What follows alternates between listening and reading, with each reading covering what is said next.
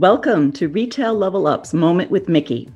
In today's episode, we have a special guest, a retail entrepreneur who has been in the industry for many years, and I'm so happy to have her, Amy Wolf, from The Dog Spot, which is in Joseph, Oregon.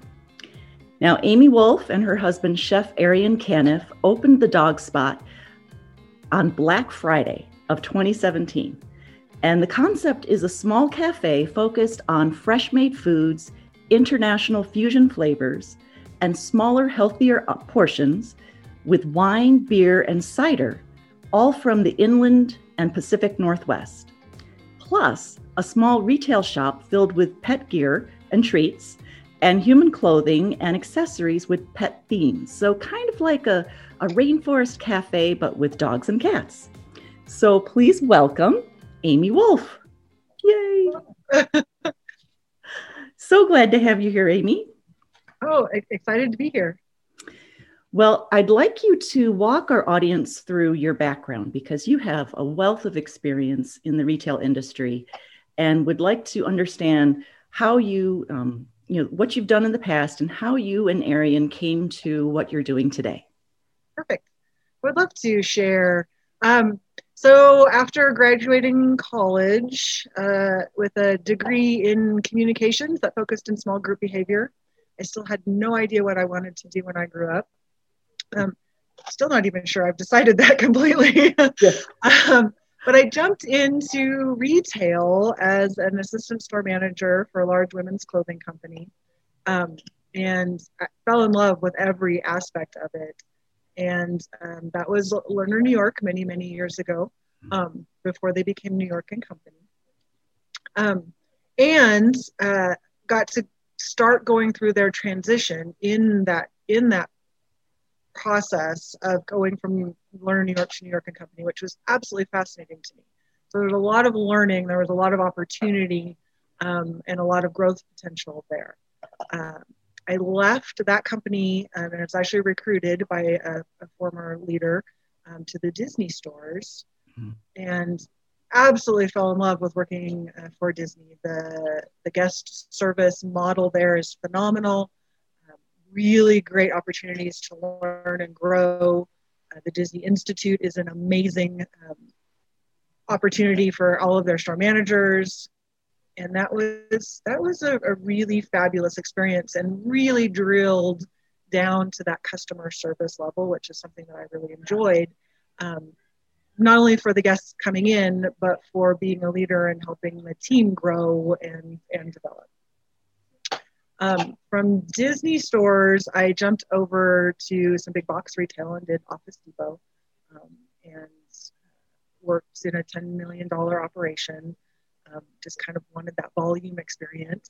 I kept being told it was so different than my little retail stores I was running and managing, and really learned that it's not any different. It's customers coming in and taking care of them on a daily basis and making sure that people are happy and getting what they need.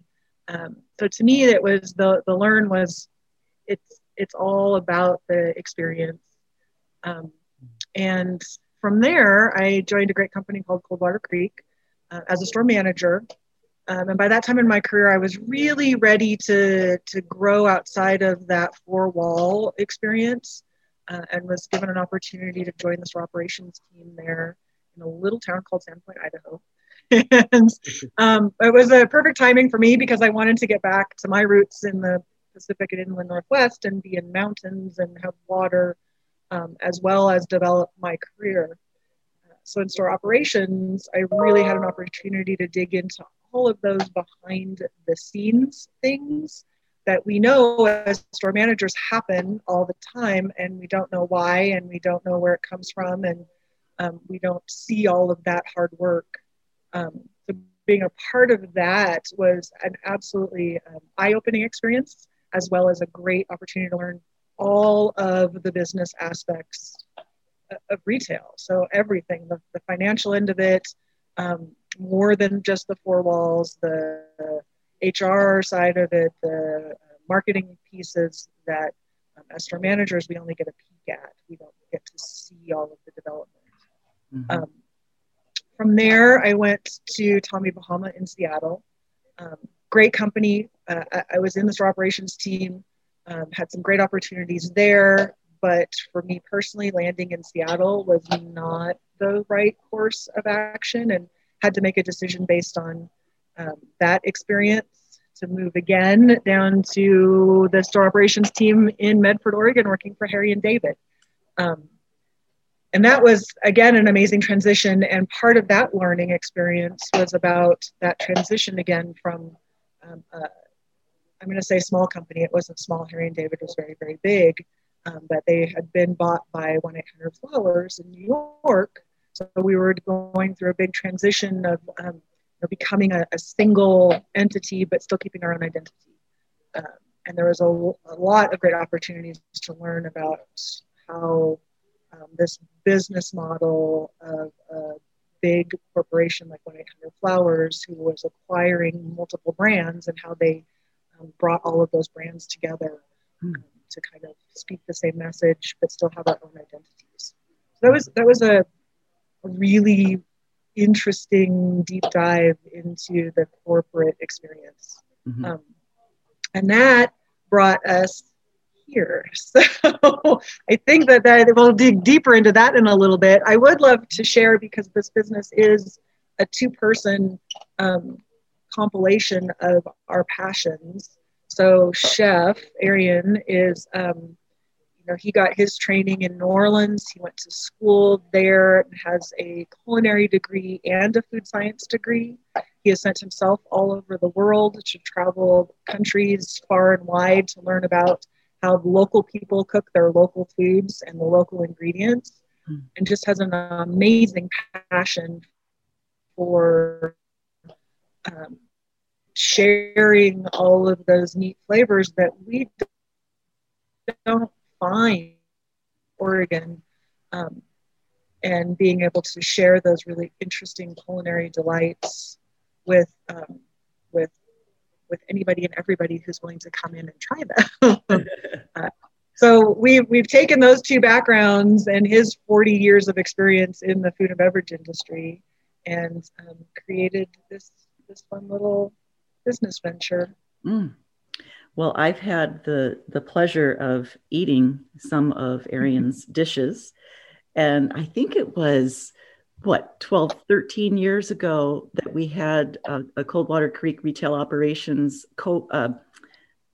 potluck Thanksgiving at my house, and you guys were responsible for the turkey, and it was the most amazing turkey I have ever tasted or seen. It was beautiful, and the stuffing was incredible. So I was recently in Boise, Idaho for a road trip, and we took the Oregon path to come back up to northern Idaho. And boy, I was really tempted to make a little side trip to Joseph, Oregon, to come and visit you in your establishment, which is on Main Street. Not a through destination. Yeah. Well, yes. It's only 5 hours away from me. So I'm planning on a trip. So tell me.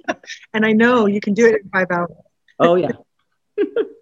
So tell me what the two of you, what were you thinking when you decided that, I know that you needed to move to Joseph. I think you were going to be there for family reasons, but what was the decision-making process? What caused you to want to open your own business? So the line I give most of my customers is that we're insane.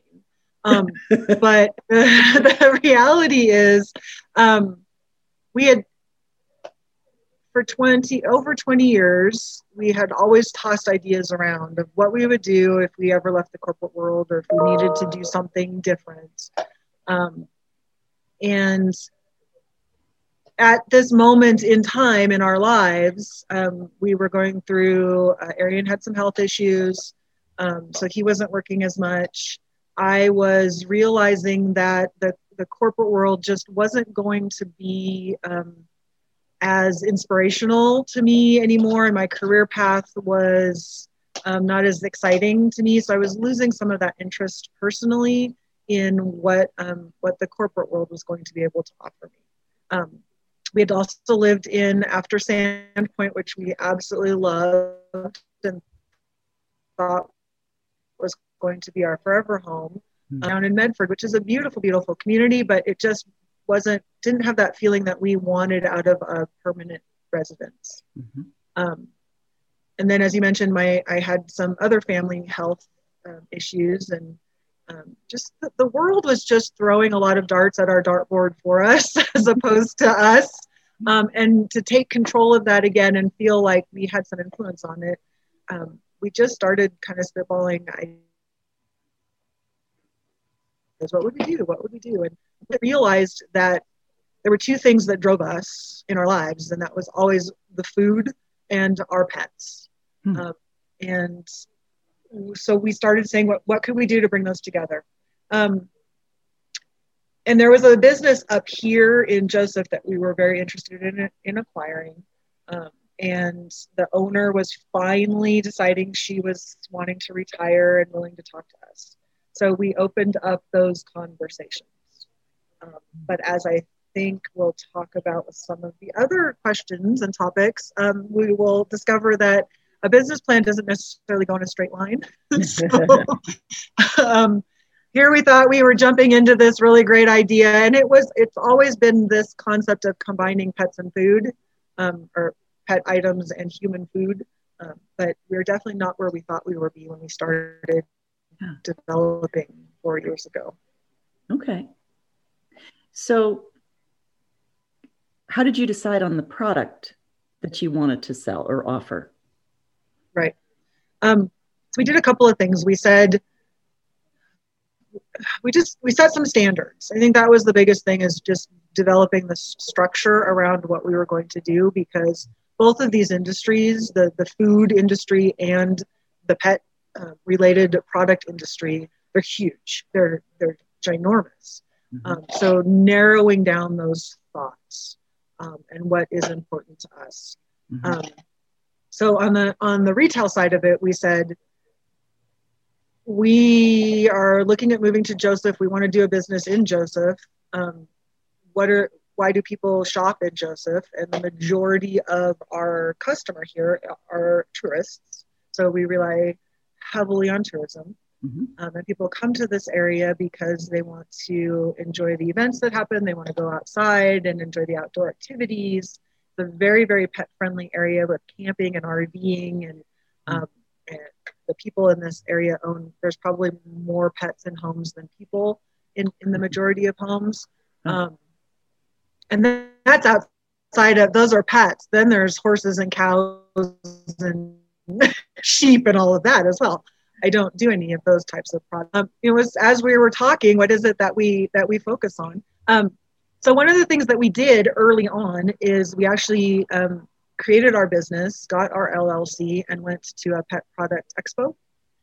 One of the largest ones in the US is in Las Vegas in August. And that's just a hop, skip, and a jump from Medford. So we popped on down there to check things out and kind of see, so how do we narrow down what the product assortment is, and what do we decide to do? And that's Lola joining the conversation. What happens when my office is in the middle of the shop as well.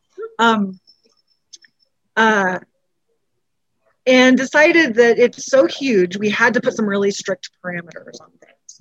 So as many vendors and items that we could get out of the Pacific Northwest and Inland Northwest. And that is actually incredibly doable. I was surprised to find out how many amazing companies there are in Washington, Montana, Idaho, Oregon, Utah, and Colorado even, that do really great pet products. And then, we also said, well, things make us laugh, because humor is very important in our lives. So we have some companies that are across the United States that we use because they have very authentically funny products. And it's always nice to get a laugh. And then we actually took those same parameters and applied them to the food side of the business, and said, of course, we want to bring in as many local type products and really focus on what the offering is in the area. It became very clear early on that that was going to be a lot more difficult than the retail side. Mm. Uh, so the other thing that we set up in our parameters on what we were going to do was that we had to be as flexible as we possibly could when making these decisions. And I think that flexibility has really paid off over the 3 years in just being able to adapt to everything the world throws at you. Mm. But yeah, I also have a really tiny square footage. So as things begin to change, our first business opportunity we were looking at that fell through had a much larger square footage. And as things progressed, we ended up in a building that has a very small footprint. So taking that narrowed product assortment and kind of deciding what the most important things were, we opened with a very, very tiny assortment. I mean, it was key items and key categories. And as the years have progressed, I've added on, I've changed. There's a positive and a negative for this. I don't have a back room. So I have very little storage space, a couple shelves. So I can't buy large quantities of anything because I don't have room to put it, which allows me then to figure out what sells through really well. And I can bring in more, or if it doesn't sell through really well, I'm not stuck with a whole bunch of inventory. So little lessons like that didn't necessarily work part of the original plan, but have worked out really well for us. And we continue to learn and grow as we go through what our customers ask for. I listen to the customer a lot, not all the time, but a lot, and have picked some brands and influenced buying decisions based on the needs of the people and their pets. So what is your selling square footage of the boutique, would you estimate? I probably only have about 300 selling square feet. Okay. It's very, very small. Okay. So I've probably taken over a little bit more this year than I did last year. So maybe I'm up to 400. Not as much indoor seating, perhaps? Correct. Yes. Wow. So the focused product assortment is really key, and the disciplines that you put around that. So many boutique shop owners kind of get trapped in that feeling that they have to answer all the needs, and they start to get creep in their product categories, and they get a little too broad, and then they lose their focus. So it sounds like you have a really good tight control over that, and you don't fall into that trap. I have found myself every once in a while, if I find a brand that I just love, I sometimes bring in a little too broad of a spectrum. But because I can't do huge buys, it narrows itself down pretty quickly. And then I have to remind myself that, no, we're not replenishing these items, but we're going to replenish these so that I can continue to support those brands, but not kill myself on inventory. Yeah. The other thing that I thought was really interesting is that you have a local focus. So there's just a very clear story about what you're offering. And it gives your customers a reason, especially tourists, that they want to buy it because it's from that area. Right. That, and because these particular companies also manufacture their products in the United States. So that was a real positive. Not 100% of the stuff in the building is USA made, but probably about 80% of it. Wow. And we try really hard to supply that high quality product, has maybe in the USA labels, and is local-ish. And it's definitely, it is our tourists love that. Where, they come in and specifically ask, well, what's made around here? And, around here gets to be very broad when you live in a little tiny town, because nothing is made right here. Right. But when I can say Portland or Bozeman, Montana, or right out of Seattle, people get very excited about that, because those are places that they know and have seen on maps as they plan their trips here. Yep. Oh, that's great. So I know that the first business that you thought about acquiring or going into in Joseph, that didn't come through for you. So how did you select the location? What were some things that you were looking for? So Joseph is a tiny community, smaller than Sandpoint, but that same kind of concept of it's 4 blocks of commerce, and that's it. And the buildings here are 90% of them built very early on in the history of Joseph, and so have been adapted and changed and adapted. So when our first opportunity fell through, we decided there was another small building for sale, and we thought we would pursue that and purchase that. It was going to change our business model quite a bit because it was about a quarter of the size of the original place we were looking at. But it had a big walk-in, and Arian was super excited about that. So we felt we could figure it out. We'll figure out what happens in this location, but we'll own it so that we can make changes. And it was a little newer construction, so felt really comfortable that building had a lot of potential for us. Then that fell through. And, so at that point, we actually said, we're just going to move. We needed to get here. We needed to be present in the community, helping my family with the things that they needed help with. And and I wanted to be done with my job and just have a nice clean break, and then we could focus on what we needed to do when we were here. And of course, when I gave my notice at my company, there was some panic, and I ended up signing a contract to work remotely for a while because I didn't have anything going on. So we moved here.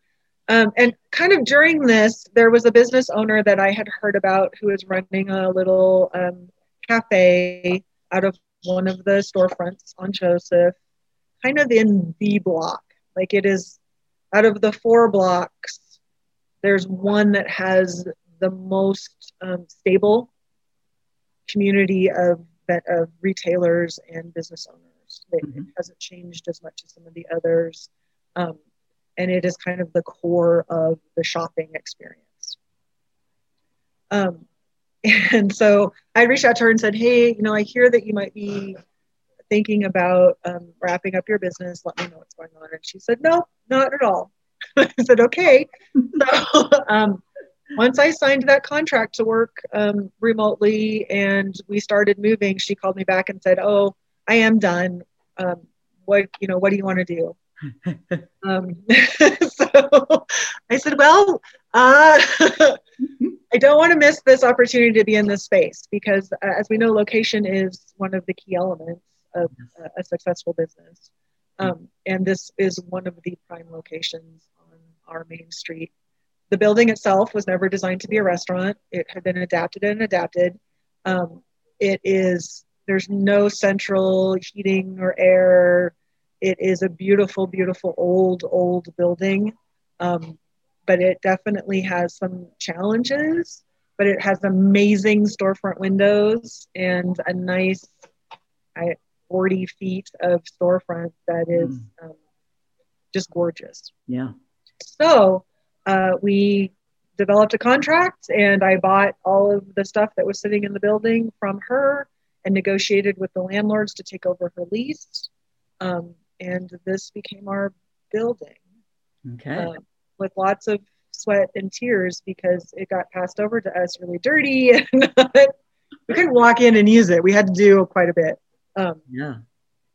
Wow. But it was fun, and it actually gave us a real sense of ownership, having to start from the bottom and repaint and clean and scrub and do all of that. And we both kind of enjoyed that part of it. It gave us a chance to really dig in and set things up from the bottom up. So the whole process, we tell people we didn't really choose. We knew where we wanted to be, and we took, without being dramatic about it, but kind of took what was presented to us. Mm-hmm. And when was that you signed the deal? That was in September of 2017. Okay. So literally 2 months later, you opened. Yeah. Wow. Yeah. That's a Well, it was really important. Yeah, it was. It was. And part of that is because we had done a lot of legwork prior to that, thinking that we had other opportunities. And we never stopped focusing on what had to happen for the business, even when we didn't think we were moving quickly forward. We had a lot of boxes checked on what needed to be done. We didn't open immediately with a liquor license, so it was another month before we could serve beer and wine.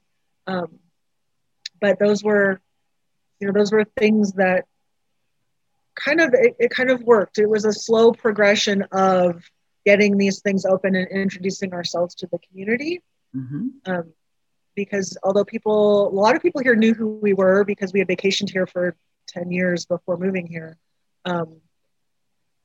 There were so many more who didn't. And we were doing something very different in this area. Just the concept of having retail and restaurant in one place, doing something that isn't, there's no fryer in our restaurant. We don't deep fry anything. We don't have a grill. We don't do burgers. We don't do a lot of things that you will find very consistently in other places. We're definitely very, very unique in the area. That makes such a difference, though. Well, it does. It has definitely given us a hook. And as we have said, we're not for everybody. Not everybody is going to want this style of meal, this style of food. But those who find us have been very complimentary and happy with what we're doing. So awesome. I love this. So what kind of marketing did you do in the beginning?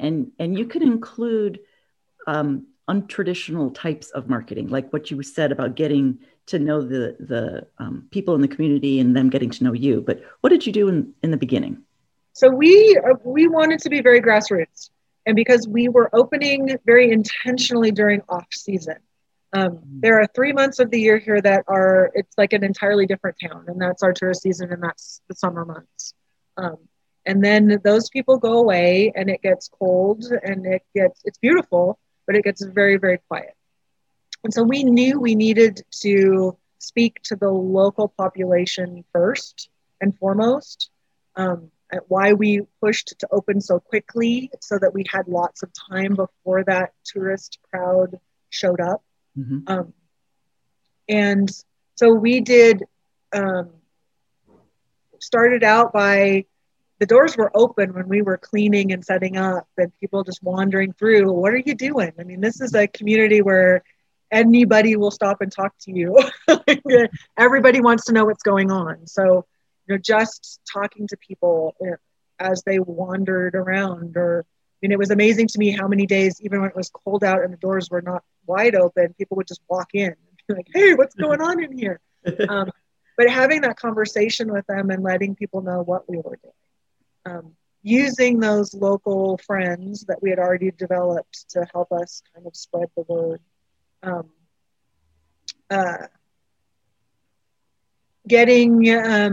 Reaching out to the local newspaper. There are still newspapers in this area.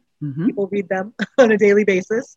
And it is actually a really important communication tool here. So making sure that we got an article in the paper about what we were doing. And I don't think I've yet had to spend money to get anything in the newspaper. It's been we've been very lucky that we've had people on that team there who found us early on and continue to support us by keeping us looped around every once in a while with an article about what's happening at the dog spot. We did use social media. This community has a Facebook page for the county where they post all kinds of things. So we connected our business Facebook page to that so that we make sure we're posting information there. And that was really it. We then relied on word of mouth. And so as locals came in and experienced us and had a good experience, we just asked them to share with their friends and to bring in people. And then that first summer, that was what we saw, was our local guests bringing in all of the people that come visit them during that summer season to check us out and see us. Mm-hmm. Yelp and TripAdvisor were big tools for us as well, asking people to post about us and to write reviews. And that definitely drew in a lot of people. I mean, people would say, hey, and they still to this day, it's like, oh my gosh, you've got great reviews on Yelp, or you've got great reviews on TripAdvisor. And mm-hmm. Nice. Yeah, we both have some really strong opinions about those platforms that are probably not the most positive opinions, but we use them because we know we need to, and they are definitely great tools to be in the toolbox. Yes. So do you do anything different with your marketing now? Well, we don't read any of our reviews on Yelp or TripAdvisor. No? Nope. No, stopped reading those. Our guests come in and tell us, oh my gosh, you've got the greatest reviews. And we're like, well, thank you. But you learn really quickly that one negative review can bring you personally mm-hmm. down and into a bad spot very, very quickly, because I mean, both of us grew up in face-to-face contact generations, and we really believe that if somebody truly has a bad experience or something negative has happened to them, that the best way to resolve it is by speaking directly to a person. Yes. And getting it resolved and not sharing it with the world, because frequently it is so simple and easy to fix, or it is a misunderstanding. And we feel very strongly that, you know, we want our guests to have a great experience here. We also know we aren't for everybody. And I'll say that over and over and over again. Mm-hmm. We don't want people to feel poorly about their experience here, but I think that the social media platforms allow people to say things that they wouldn't normally say in real life. Absolutely. And so it makes it difficult when we want to be those great hosts to have something like that. And you know, it could be just a weird word that somebody chooses to use. So it's not even necessarily a bad review or something, just the way somebody said something. You're like, oh, what? Yeah. So we just ignore those now. That's really the biggest thing we do differently. We still use Facebook a lot for communicating. And we ask people to leave us reviews on Yelp and TripAdvisor, but we don't read them anymore. Okay. That's a very interesting approach. So you talked a little bit about when you were first developing your plan for your business.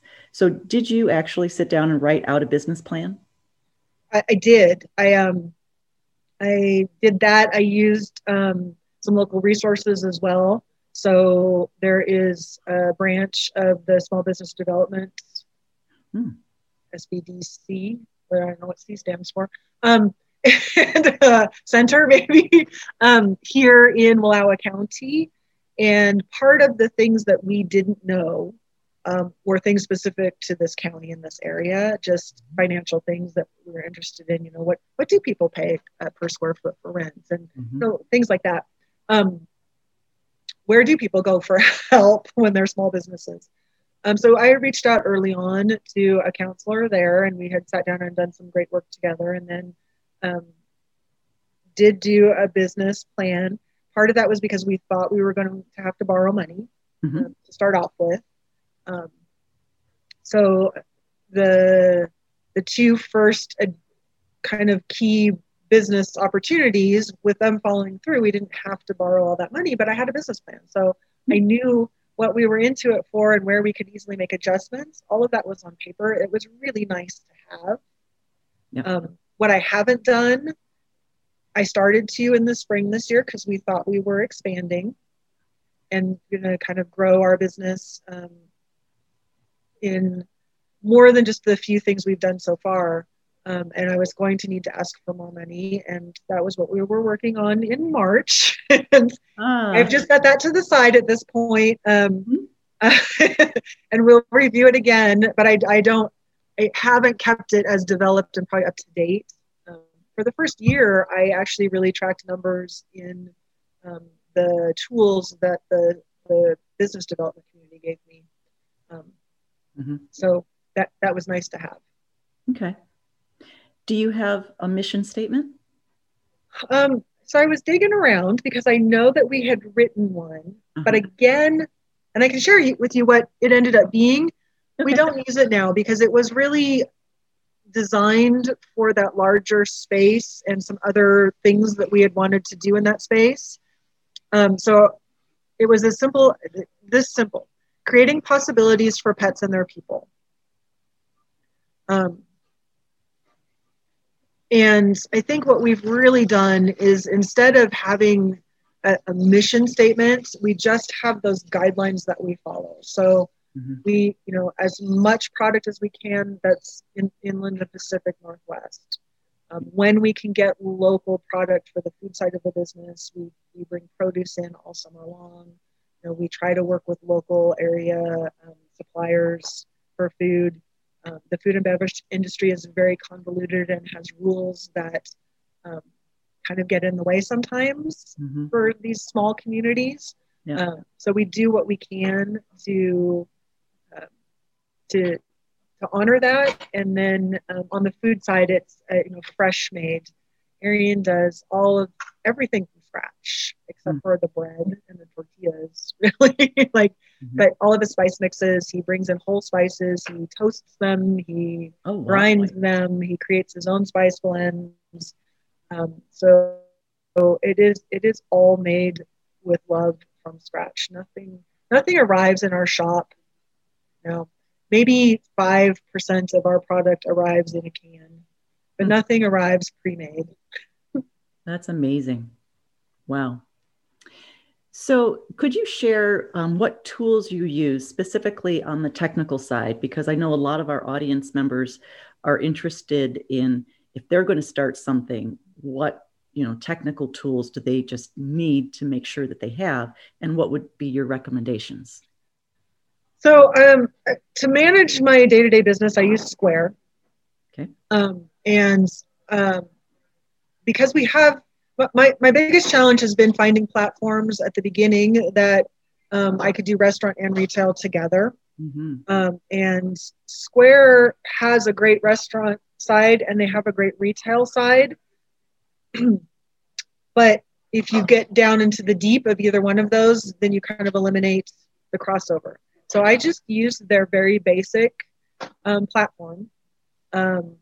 I think one of my big learnings at the beginning, and as we continue to grow as a business, I'll probably go back and revise this. But because I had that operational background, I made things way too complicated at the beginning. So that was a big lesson for me is, yes, I need to control my inventory. But honestly, even during the summer when I have a couple employees, I'm the person. I do the ordering. I do the majority of the selling. I rearrange the floor. So I know what my product is and how much I have. And so having all of those inventory tools, which even the basic Square program allows me to use, I had made it just a little too complicated and had gone too far into the weeds at the very beginning. The other thing that made that complicated for was when I did hire people was they had a hard time finding what they needed to find. I don't use a scanner. I don't use barcodes. I just keep it as simple as I can. I hand price all of my product when it comes in. And again, I have a small enough assortment and inventory level that's a feasible thing at this point. There will probably, I hope, I'm planning for in the future that I will need to change that and update it to have I'm not going to say better, but a more in-depth inventory control system. But for right now, it is very manageable. And Square does a lot of things. And then when I did start hiring people, I used Square to do all of that HR paperwork, which is very nice. So I still have to do the I-9 and W-4, have those on file.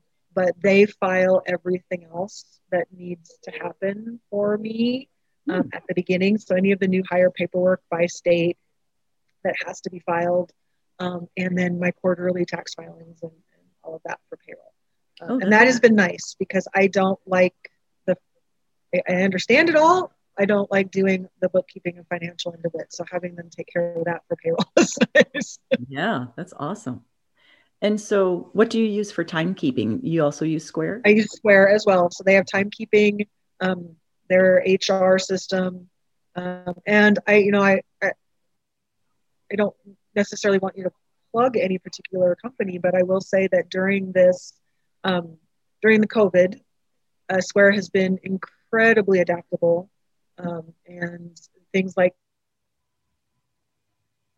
cutting fees for those 3 key months where we were all not able to open as a restaurant. I'm sure retail was the same way for them, but just helping support us as business owners on the financial end of it as well was really gratifying, and I was very happy to be with a company that understood the financial implications.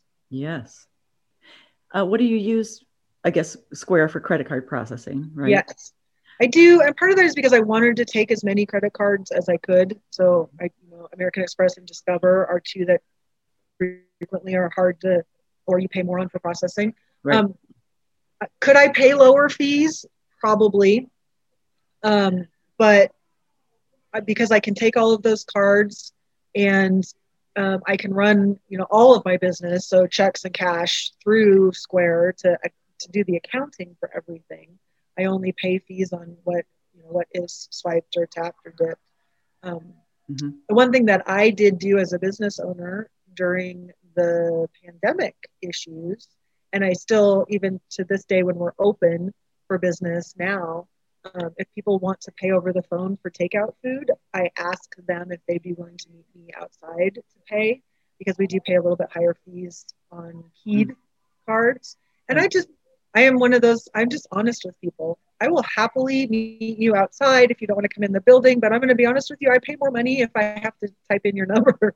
And it surprises people who are not in this industry. Yeah. They don't understand that we pay to use their credit cards. So it's an education service as well. Great. Any other technical services that you use, third-party services? I don't. I have a bookkeeper who does my accounting through QuickBooks.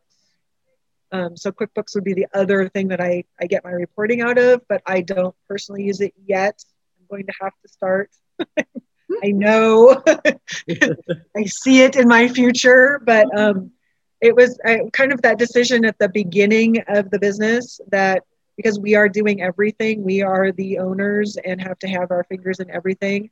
There are just a couple things that if you can identify right away that you don't enjoy doing, so they're going to be painful and take you longer, pass them off to people who can do them professionally until you have the bandwidth to bring those into your daily life. Because to pay somebody, it does cost me money, but the time it would take for me to sit down and do that, even though, again, I understand it all, it's not a difficult thing, it's just not fun for me. So right.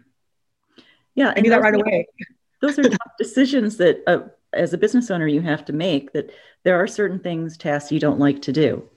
And then is it worth it to you to pay somebody else to do that? Because your time is money. And so, but picking and choosing, because, there's certain things that, okay, I don't like doing this, but I'm going to do it because I can, I'm able. Yeah, totally get that. Right. All right. So, what was the most surprising thing you discovered when you opened your store? You were kind and sent me these questions to think about ahead of time, and that was just one that I've been struggling with. There were a lot of surprises. So, and there were some personal ones. I had always said I would absolutely never, ever, ever wait tables again because I hate it, but I'm really good at it. So I've been doing it for 3 years now, and I complain about it constantly. But I'm actually pretty good at it. So, there was a break there. You said in okay. Small business is considered. So in the small business world in the United States, a small business is considered any business under 500 employees. And when you are a business with one or two, there's just no comparison. Like, there's no comparison between 2 employees and 15 employees. Like, that's a big jump. Yes. So learning how to maneuver in a world where there isn't a designation for a mom and pop shop. Like, you are not, we don't have a standing as a small business community. We are supported by all those same organizations. I mean, American Express has done some great things to help small businesses and sending out information and kits and little floor things, like right now where you can set up your 6-foot apart on the floor. But on the financial side of it, when you talk to organizations, you're just all lumped into this one big group. Wow. And that is very interesting, and I thought was very, very surprising to me. I really had no idea. So I think maybe that was my biggest surprise.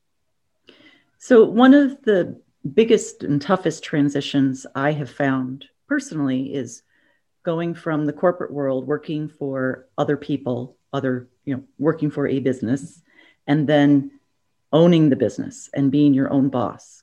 And I think that it is one of the toughest transitions, because knowing you are driven, you have high expectations of yourself. You delivered all of your projects, on time or early.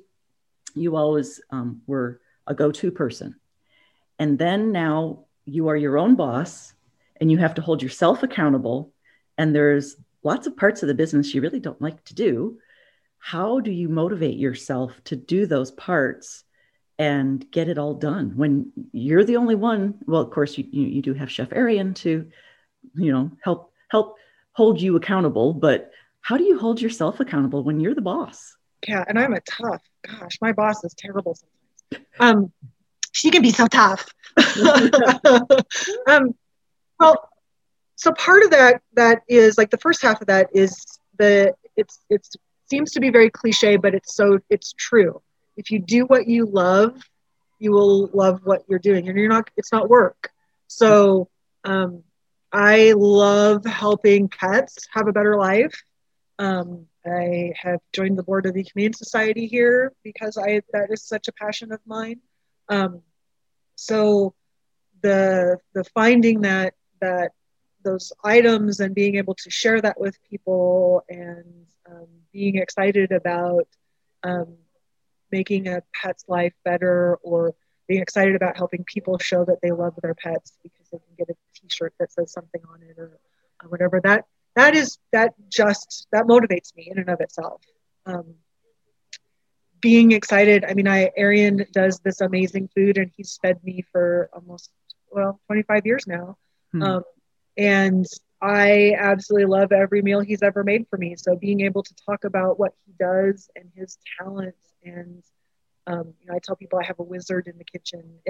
It is those things are exciting, and they are that self-energizing, self-motivating. Getting up every single day and doing it, that is definitely a struggle, but it is also how we pay the bills and are able to do anything else in life. So it kind of becomes that self-motivator. There are days where it's tough. Right now, it's been very, very tough. We shut down in fall for about 3.5 weeks because summer is crazy, and we can't really deep clean and get in the corners during the summertime. So by the end of summer, it's time to pull everything out and scrub and do that more than surface cleaning. Plus, we just need a break to separate ourselves from the business. So I think part of what motivates us is that we know in the fall and then again in the spring, before summer happens again, we take a little time to ourselves. Good. This year has been so stressful and so anxiety causing, and had ups and downs. And we have been blessed that we had a very solid summer business wise here. Yes. But so we were exhausted when it came to the time, and this last Saturday was our last day of business, and it's been really hard to motivate myself to do those last few things we need to do before we can actually leave town and go on vacation. That's a motivator. We're just exhausted, but vacation is. So I think it's developing a process in your entire plan that says it's okay to take time for yourself as a business owner, mm-hmm. and you can't ignore that. Right. So whatever that might be, if your plan is it's one day a week throughout the year, or if it's a chunk of time at one point in time, it is very hard to walk away from the money that we could be making on these weekends. Mm-hmm. And here, especially because the RV parks are still full of people, which is very unusual in this area this time of year. And it's getting really, really cold. So doggy coats are very popular right now. But by giving ourselves the permission to take that time and go do something, that helps motivate us to get through those day-to-days when you're having the ups and downs, and you're having the days where you're like, I just can't, like me, I am not waiting another table. People can help themselves, gosh darn it. That's funny. All right. So any last important tips that you'd like to share with our audience who might be thinking about starting their own business? Any final do's and don'ts? I think plan. So you'd asked about the business plan. I think plan. And then be really flexible. That plan may not happen anywhere like you think it's going to happen. I think in my corporate career, one of the things I always said was, I have to know all of the rules because I need to know what all of those things are, because things aren't always going to happen right, and we may have to break a rule. We need to know which ones we're breaking. We need to know which ones can be broken and will survive. You need to know the plan so that when things do go wrong, or maybe wrong is the wrong word, but things go different, that you can either get back on track or adapt the plan to fit the new scenario. And that flexibility is key. If you are just set that this is what I'm doing and this is going to be the outcome, it's not going to work that way. It's just not. And then when it does, so let's say it just all went smooth and it does, then what? Like there's going to be more. So that flexibility is so important, and just knowing that failure is an option, and there are so many things that can happen, and one of them might be failure, and it may just be one little piece is not working right and it's failing. So we go on to the next thing and just accept that wasn't the right thing. Good tips, Amy. So, if our listeners and our audience would like to learn more about the Dog Spot, they can check out your website at lovethedogspot.com. Or if they happen to be traveling in the Northwest, specifically in the Northeast area of Oregon, they should definitely plan a side trip through Joseph and visit your location at 19 South Main Street. Absolutely. Yay. Well, thank you so much. It's so great talking with you and seeing you again. And you too. I wish you and Chef Arian a very restful and wonderful vacation. Thank you so much. Thank you. Bye.